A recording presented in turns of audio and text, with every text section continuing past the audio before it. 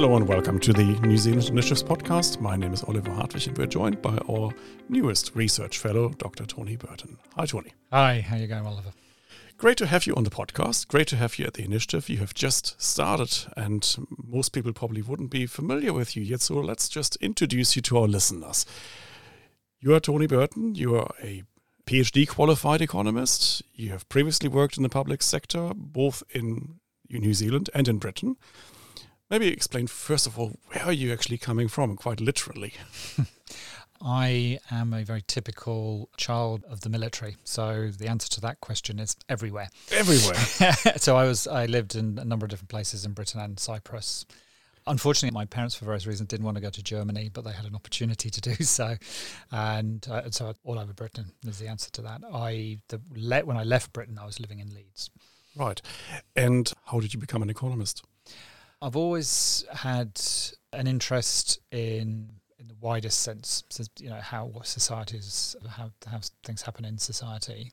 I think I became interested in economics simply because it felt to me the best attempt to actually understand empirically, to actually look at what people did, how people responded to each other, and have a go at that rather than thinking of theory as in that sense of high theory that sociologists mix in with literary critics. So did that interest in economics begin at school for you, or did that develop later at university? It began, there was definitely that at school. When I was, 15, I won a school prize and I got Adam Smith as my sort of book as a sort of prize. But at that time I was more interested in natural sciences and maths, and I still have that interest to some extent. But I think part of it was that when I left school, I spent a year doing voluntary work, and part of this was the 1980s, so that there was this move towards the community care, and I think that it showed me many of the problems that within that we can be trying to tackle, and if we're trying to tackle what we're trying to do is to not just be responsive, but actually think about what can we do to make the world more able to deal with the kind of problems. So the person I was helping was somebody who had, frankly, most of his problems had actually been created by the system that he'd been put into. Right. So you mentioned Britain in the 1980s, so yeah. I imagine it would have been hard not to be politicized in the 1980s in Britain. I come from fair to say, a not particularly well-off family, and I quote these things. My great-great-grandfather died in a workhouse. My great-grandfather died in the Somme. My father can remember scrabbling around on the beach in the northeast of England for coal, because that was how people did at the time. So I come from that kind of sort of background. And I think in the 1980s you observed really what the kind of great readjustment after the economic failures of the 50s and 60s. It was the high time of Thatcherism. It was the high time of Thatcherism. I think in what will happen as time goes on is people will see the changes there very much in the particular context created by the 50s and 60s. So that it was a very political time, and I was interested in those changes there. Where did your family stand then, out of curiosity? Coming from this working class background, Sure. You already mentioned Adam Smith. I know that another great influence on you is Hayek, who was Thatcher's hero. But you're coming from a background that would have probably not appreciated all of this initially. I did, certainly not initially. I think when I look back on myself, I think the key confusion is that I've always been great interested in people like George Orwell. And George Orwell, in a very inarticulate way, so he's a very good writer, but his politics were always a little bit inarticulate. What he wanted to see was a better society than what he was observing in the 30s and 40s. But at the same time, he saw the way that using the state was actually quite corrosive.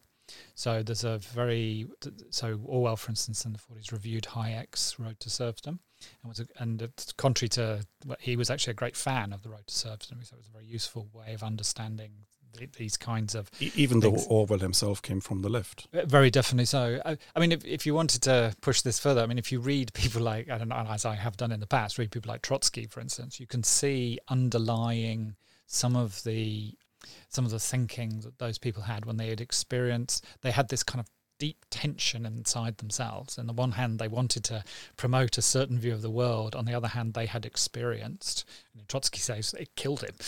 They had experienced the violence and the reality of kind of of using the state in the kind of way that he wished to use it. And I think Orwell the same. I mean, Orwell was in Spain. He was, I think he described it as he was one step ahead of Stalin's death squads, right, when he left Spain in 1937. So, and that tension was there. That tension runs throughout, including Orwell's writings in the 1930s, as well as the more famous ones in the 1940s. So you became interested in political ideas and economic ideas early on. You studied economics. You got your PhD at the University of East Anglia. Yep. And that was in game theory. I mean, we probably all heard something about game theory, but for our non-economist listeners, could you explain in a sentence or two what game theory is? It's probably more than just playing board games. So board games are usually games of chance, right? There's a dice that's thrown and how that dice throw gets it.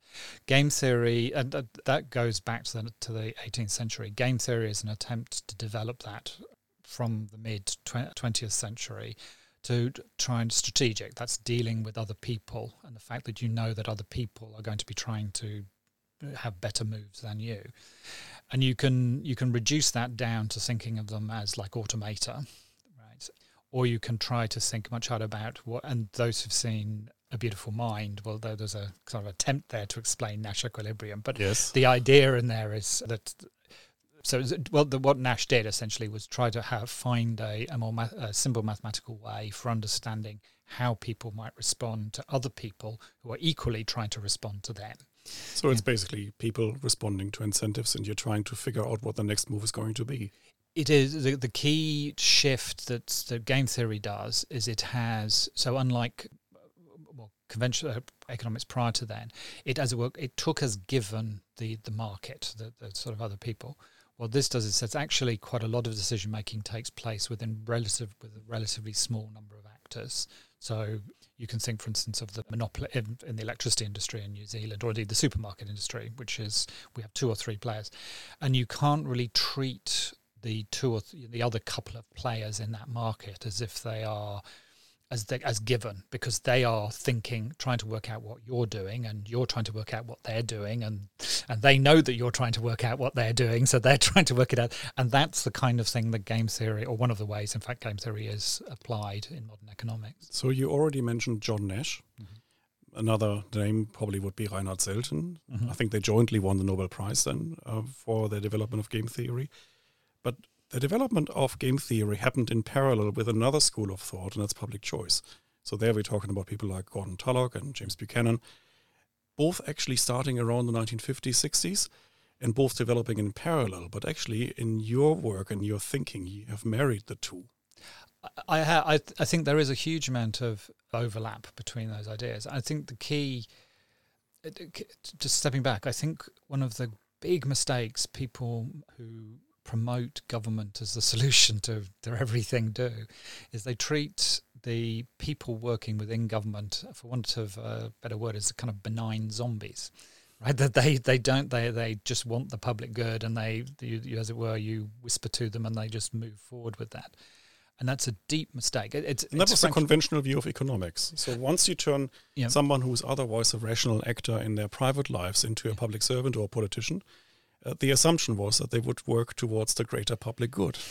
And it's clearly ridiculous. I mean, actually, if you just, as someone who's worked in the public service for like 20 years. I was going to get to that. What my experience is what you might call a rounded human beings. Rounded human beings care about their families. They care about their hobbies. They care about their careers. They care about the amount they earn. They care about, the respect that other people have around them. All those influence how they act. And what public choice does is try to fit that wider humanity into a framework that can fit into other parts of the way economics works, right? And I think my view is that it does this very successfully when you think about budgets. So when you think about that more financial side of what government does, and it's a crucial part. And when you work in Treasury, it's clearly very, very important.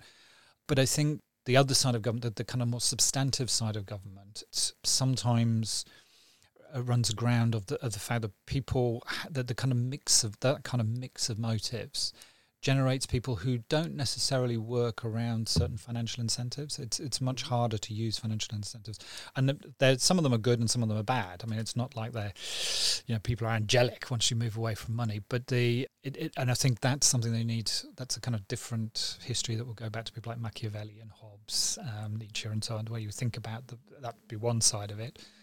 It was kind of interesting to me as part, actually starting off in this project, to look at the way that people talk about public servants, and there is a kind of growing recognition. Unfortunately, it hasn't had much impact in New Zealand, but a growing recognition that the benign zombie view really doesn't work, right? Even if you're a very strong believer in the state and the state's role, it creates all kinds of problems, all kinds of shortcomings to the way you understand what's going to happen with policy. So as someone schooled in public choice economics and game theory, you would have assumed that every actor in the public sphere has their own self-interests.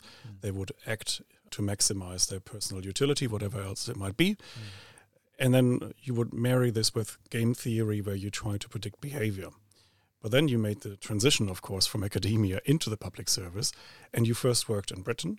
You worked in health, in the UK Ministry of Health. And then you came to New Zealand almost 20 years ago and continued your public service career, actually working for Treasury here. So you've actually gained insights in two different countries in their respective public service administrations. And what did you learn, and how did this compare then to your theoretical work as an economist on game theory and public choice? So I think in some ways it reinforced some of my beliefs about that. I mean, why did you become a public servant? Did you want to test your theories?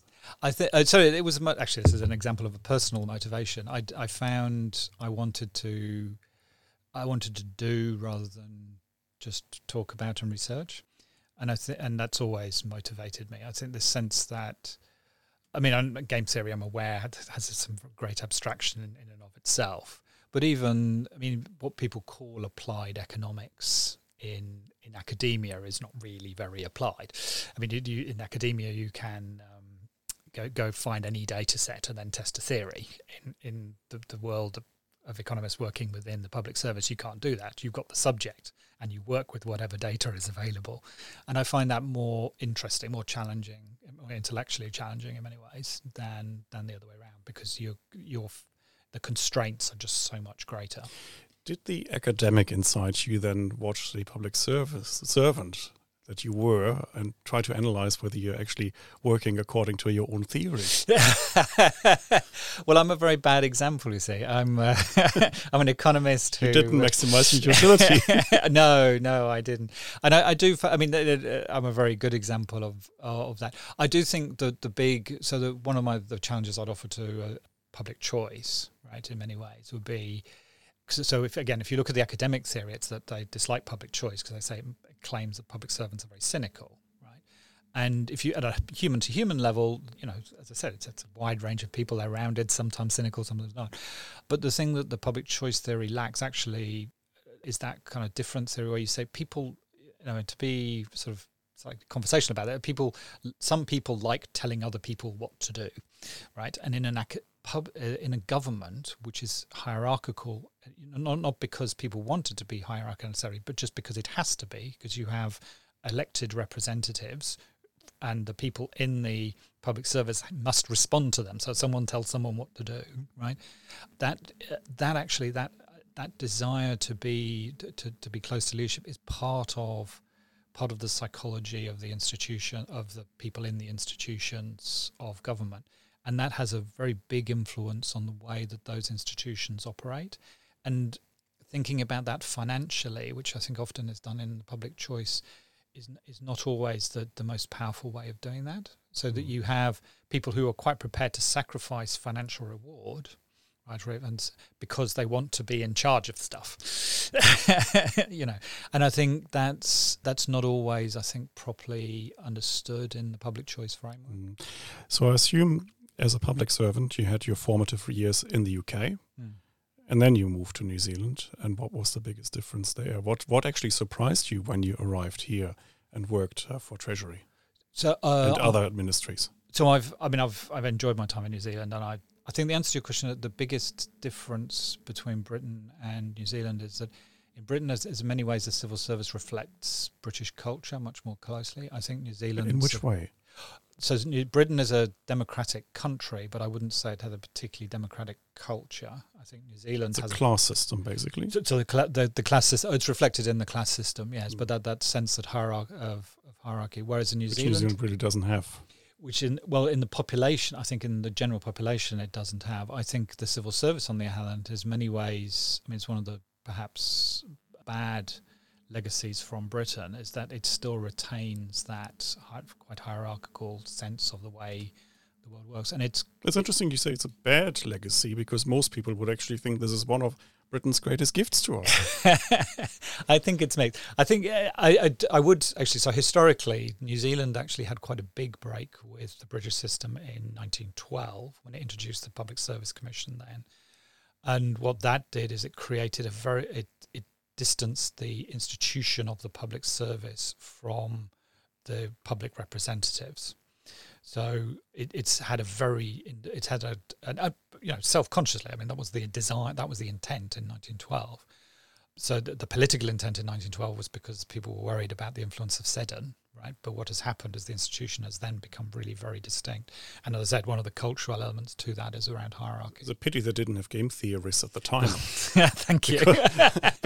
Because it would have been relatively easy to predict in what direction this would go, right? For sure. And indeed, and I think the worst excesses of the centralising state in New Zealand have come through that decision, that you've created it's like you've put a black hole at the centre of... Sorry, you put a heavily gravitational object at the centre of the system, and that's what we've observed. So you would say we're basically the slaves of history. The system is, yeah, it has been, very much so. To give you a couple of examples, so New Zealand started out with provinces which were abandoned in the 19th century. Yes. But what has happened is that there's a kind of bizarre folk memory in government, which has no rational, but that somehow that there's never the capability in the regions to manage public resources and so on, or to operate. So I've recently started, just because as part of this project, just thinking about things, and I recently saw that up until the 1980s in New Zealand, things like driver's licenses were actually devolved. Right, if you were in Nelson, you would have a driver's license from Nelson, right? But that history of actually even those elements of regional sort of things being run regionally are lost, and it's lost because we have this institution whose day job is to undermine any kind of memory of the fact that were at one point, New Zealand was at one point much more devolved, and to centralise and continually centralise in the name sometimes of efficiency. Yes, it seems to be a feature of New Zealand history. The centralisation also happened in the UK, of course. Yeah. I believe the UK once had a very devolved system where town halls, look at Manchester Town Hall. It's almost as magnificent as the Palace of Westminster, and it symbolises something, namely that once upon a time these cities in Britain were very independent.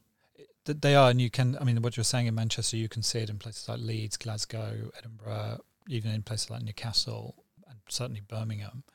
That sense of distinct civic pride. It's really relatively recent that you had those big changes. That's from like the 60s and 70s, and it is. So New Zealand preceded that. New Zealand preceded that. Yeah, New Zealand. Unsurprisingly in many ways, because New Zealand just has a completely different.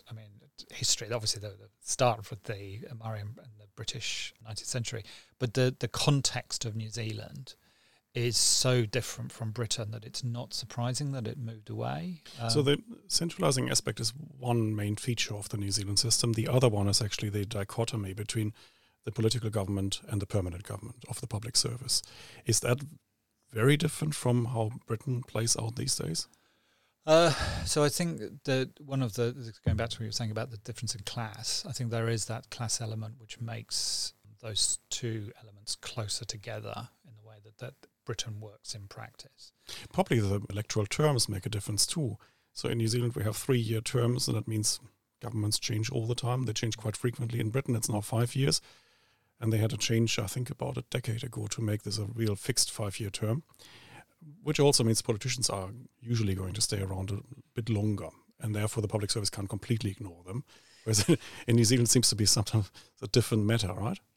I think because I think this is an interesting question to be explored, because I know at the moment there's this discussion about extending terms in New Zealand. I have the pushback I'd do on that was that one of the things that I think is missing often from debate is just how hard a job it is to be a minister, right? And in that context, what you need to do is you need to have people around you who can help, or you just need to trust people around you to help you to do much of it, which is where the civil service gets a lot of its influence. It's a hard job in any case, but do you think it is harder being a minister in New Zealand compared to being a minister in Britain? Oh, in Britain, that's an interesting question. No, I think British ministers probably have it easier. I mean, for a start, you just have 130. There's basically 130 people in government in various different ways, and that's ministers. more than we have in place. So that's right. We have more. We're here. It's like 20 to 30 people. Yeah. So that would be the first thing. I think the second is that in Britain, and I suspect in Germany as well, you have far wider non-state institutions that are providing all kinds of balance and advice. In New Zealand, this is one of the nice things about the initiative, right? Is the fact that it does provide that additional, and they're really very we are few. the New Zealand think tank. I mean, the single New Zealand and in Westminster, and I worked at Westminster. There are 25 think tanks all across the political spectrum. That's right. The other side that I've definitely noticed is around academia, is that if you were a minister looking for broad support, the academic, and I've never been able to untangle whether it's, in Britain you've got like 90 plus institutions. In New Zealand you have 8, and whether it's just simply smaller numbers or whether that's something else around the history of the institutions that doesn't see that kind of external support. What that means in New Zealand is that in New Zealand much greater weight is placed upon the individual ministers themselves, because it's just hard. You don't have that kind of support, and therefore much greater weight placed on the civil service, because they're the people you have more contact with in terms of the substance of what you need to do. Now, we're already in the middle of the discussion on the public service, and I should have pointed out, of course, that this is going to be your project for the next half a year. That's right. Because we've hired you to work on a project to analyze the nature of the public service and actually how to make the public service work better. Can you just explain roughly your thinking, your working hypotheses? What would you like to find out with this project, and what kind of recommendations could we expect? So I think that the starting point really for me is the 2020 Public Service Act, which I think is unambiguously a mistake. It is. What did it do? So the Public Service Act. So the reforms in the 1980s, essentially what they did is they clarified accountabilities and responsibilities in the New Zealand public service. So if that was when Roderick Dean was chair of the State Service Commission. That makes sense. Yeah. And those reforms weren't driven by the State Service Commission; they were driven by Treasury, and that was good and it was bad. So the good side, I think, was that the use of economics and the thinking of economics. I think they did make some mistakes, and the two that stand out is one is that frankly, the capability in the system, and by the system here I mean the public service, was not there to implement what people were asked to do in the 1980s, and it hasn't developed, right? That's the first thing. I think the second was there was an extraordinary optimism that people would be happy to identify what they were being asked to do, to actually participate in that clarification process. And some of the worst documents in New Zealand government are the documents which are meant to be these contracts which were proposed in the 1980s between the public service and ministers. And I encourage anybody who wants to understand some of these, they just had to look at how weak they were. And that's a crucial part of the 1980s reforms, because those contracts were what set what the public service was meant to do for ministers. And if they aren't particularly good, then it actually weakens the hold it has. So what happened in 2020? Sorry. I'm just trying to get this clear in my head. So you previously told us that the 1912 model never really worked and was a complete disaster. Then you say the 1984 reforms of that model made it even worse. And then you say the 2020 reform of the 1984 model based on the 1912 model made it even worse. So not quite. So we've got a disaster built on a disaster built on a disaster. So what I did say was the 1912 reforms centralised the system so that they created... That's bad enough. So I think, the 1912... So part of what the 1912 did is they created a kind of much more professionalised civil service. Right, and they did this by heavy centralisation and a kind of centripetal towards centralisation. And then 84 put it on speed. And what 84 did is it didn't address the centralisation. That was one of the clear weaknesses of those. And instead, you tried to use contracts between ministers and the civil service. It had its successes and it had failures. So the success around transparency was really quite clear. Right? Mm-hmm. It is far more financially transparent than it was prior to the 1980s. And those who know the 1980s context, where you had a prime minister who was also a minister of finance, able to bully the system into building up all kinds of debts. And so what this did is try to limit that possibility. But what it didn't do, the way I've heard this described by a friend of mine, was that if you think of kind of what would cost-effective government look like, right? You'd say number of widgets of governance, whatever that is, divided by the cost. What a novel way of thinking about efficiency. Right. And if you and the thing is that this was done by Treasury. Yeah. So Treasury were fantastic at implementing these financial accountability and transparency. They did that really very well. But what they didn't really have a good sense of is, if you're working in MSD, which is where I have worked in the past, what would success for the Ministry of Social Development meaningfully look like? All the questions about causality, for instance. I mean, does the Ministry of Social Development ever actually cause the number of unemployed to go down? That's really quite hard. And if you're doing an accountability document, basically of 1,000 people in that ministry plus wins, right, are being judged on their performance. To be clear about what these people should be accountable for is absolutely crucial to making these documents meaningful. And Bill English tried a lot in that regard with the social investment approach. So he did. So Bill English is one of the reasons that, the kind of secondary reasons why I'm doing this project now was my horror at the response to Bill English's work. I think Bill English, in all that time I've worked in government, over about 25 years in Britain and New Zealand, the single best idea I've ever observed was Bill English's social investment. It was an attempt to actually change the system, so it was all about care, a system that was designed for the poorest in society, and it was changing it so all the financial incentives worked to help the people at the bottom. And then you had this kind of primarily academic response, but more widely than that. But that doesn't really survive the change of government. So what's left of investment approach is really just the language, the breaking down the silos, but nobody really does it anymore. I think that's right. But when we say, that they are people, meant to be people outside of government who understand what government is doing. Right. We're trying our best. And I think, but the initiative, I think, is in many ways a lone voice in defence of this. And that does at so many levels, that is a appalling statement that the people who are claiming to be wanting to help the poorest in society have actively tried to campaign against and undermine an attempt to make the incentives in the system of government work so the system helps the poorest in society. Seems to me really quite an indictment of that wider commentary. If your project works, what would be the outcome? I think the main outcome you see was just government would be better, and better in this context means that what government set out to do, what money was spent on, would achieve what it could achieve, right? And it's a kind of quite limited in some ways, but the reality is the government has limited. It's not something that can do everything, but it can set itself out to do some things. That sounds relatively straightforward, but if you think about the new hero education minister trying to really change the way education works, and keeping in mind, of course, that we have abysmally bad education outcomes currently, it should be a relatively straightforward task to reform what is obviously not working, but that's not the way it currently turns out. It doesn't, and I think the institutions that we have, whether it's the Ministry of Education and to a lesser extent some of the sort of educational industry, are clearly unhappy with attempts to substantially change their practice, right? And in particular, from my perspective, the Ministry of Education, which should be one of the main levers of government, is clearly not succeeding. So if I try to summarize your project as saying you try to improve New Zealand's reformability, would that be a fair summary?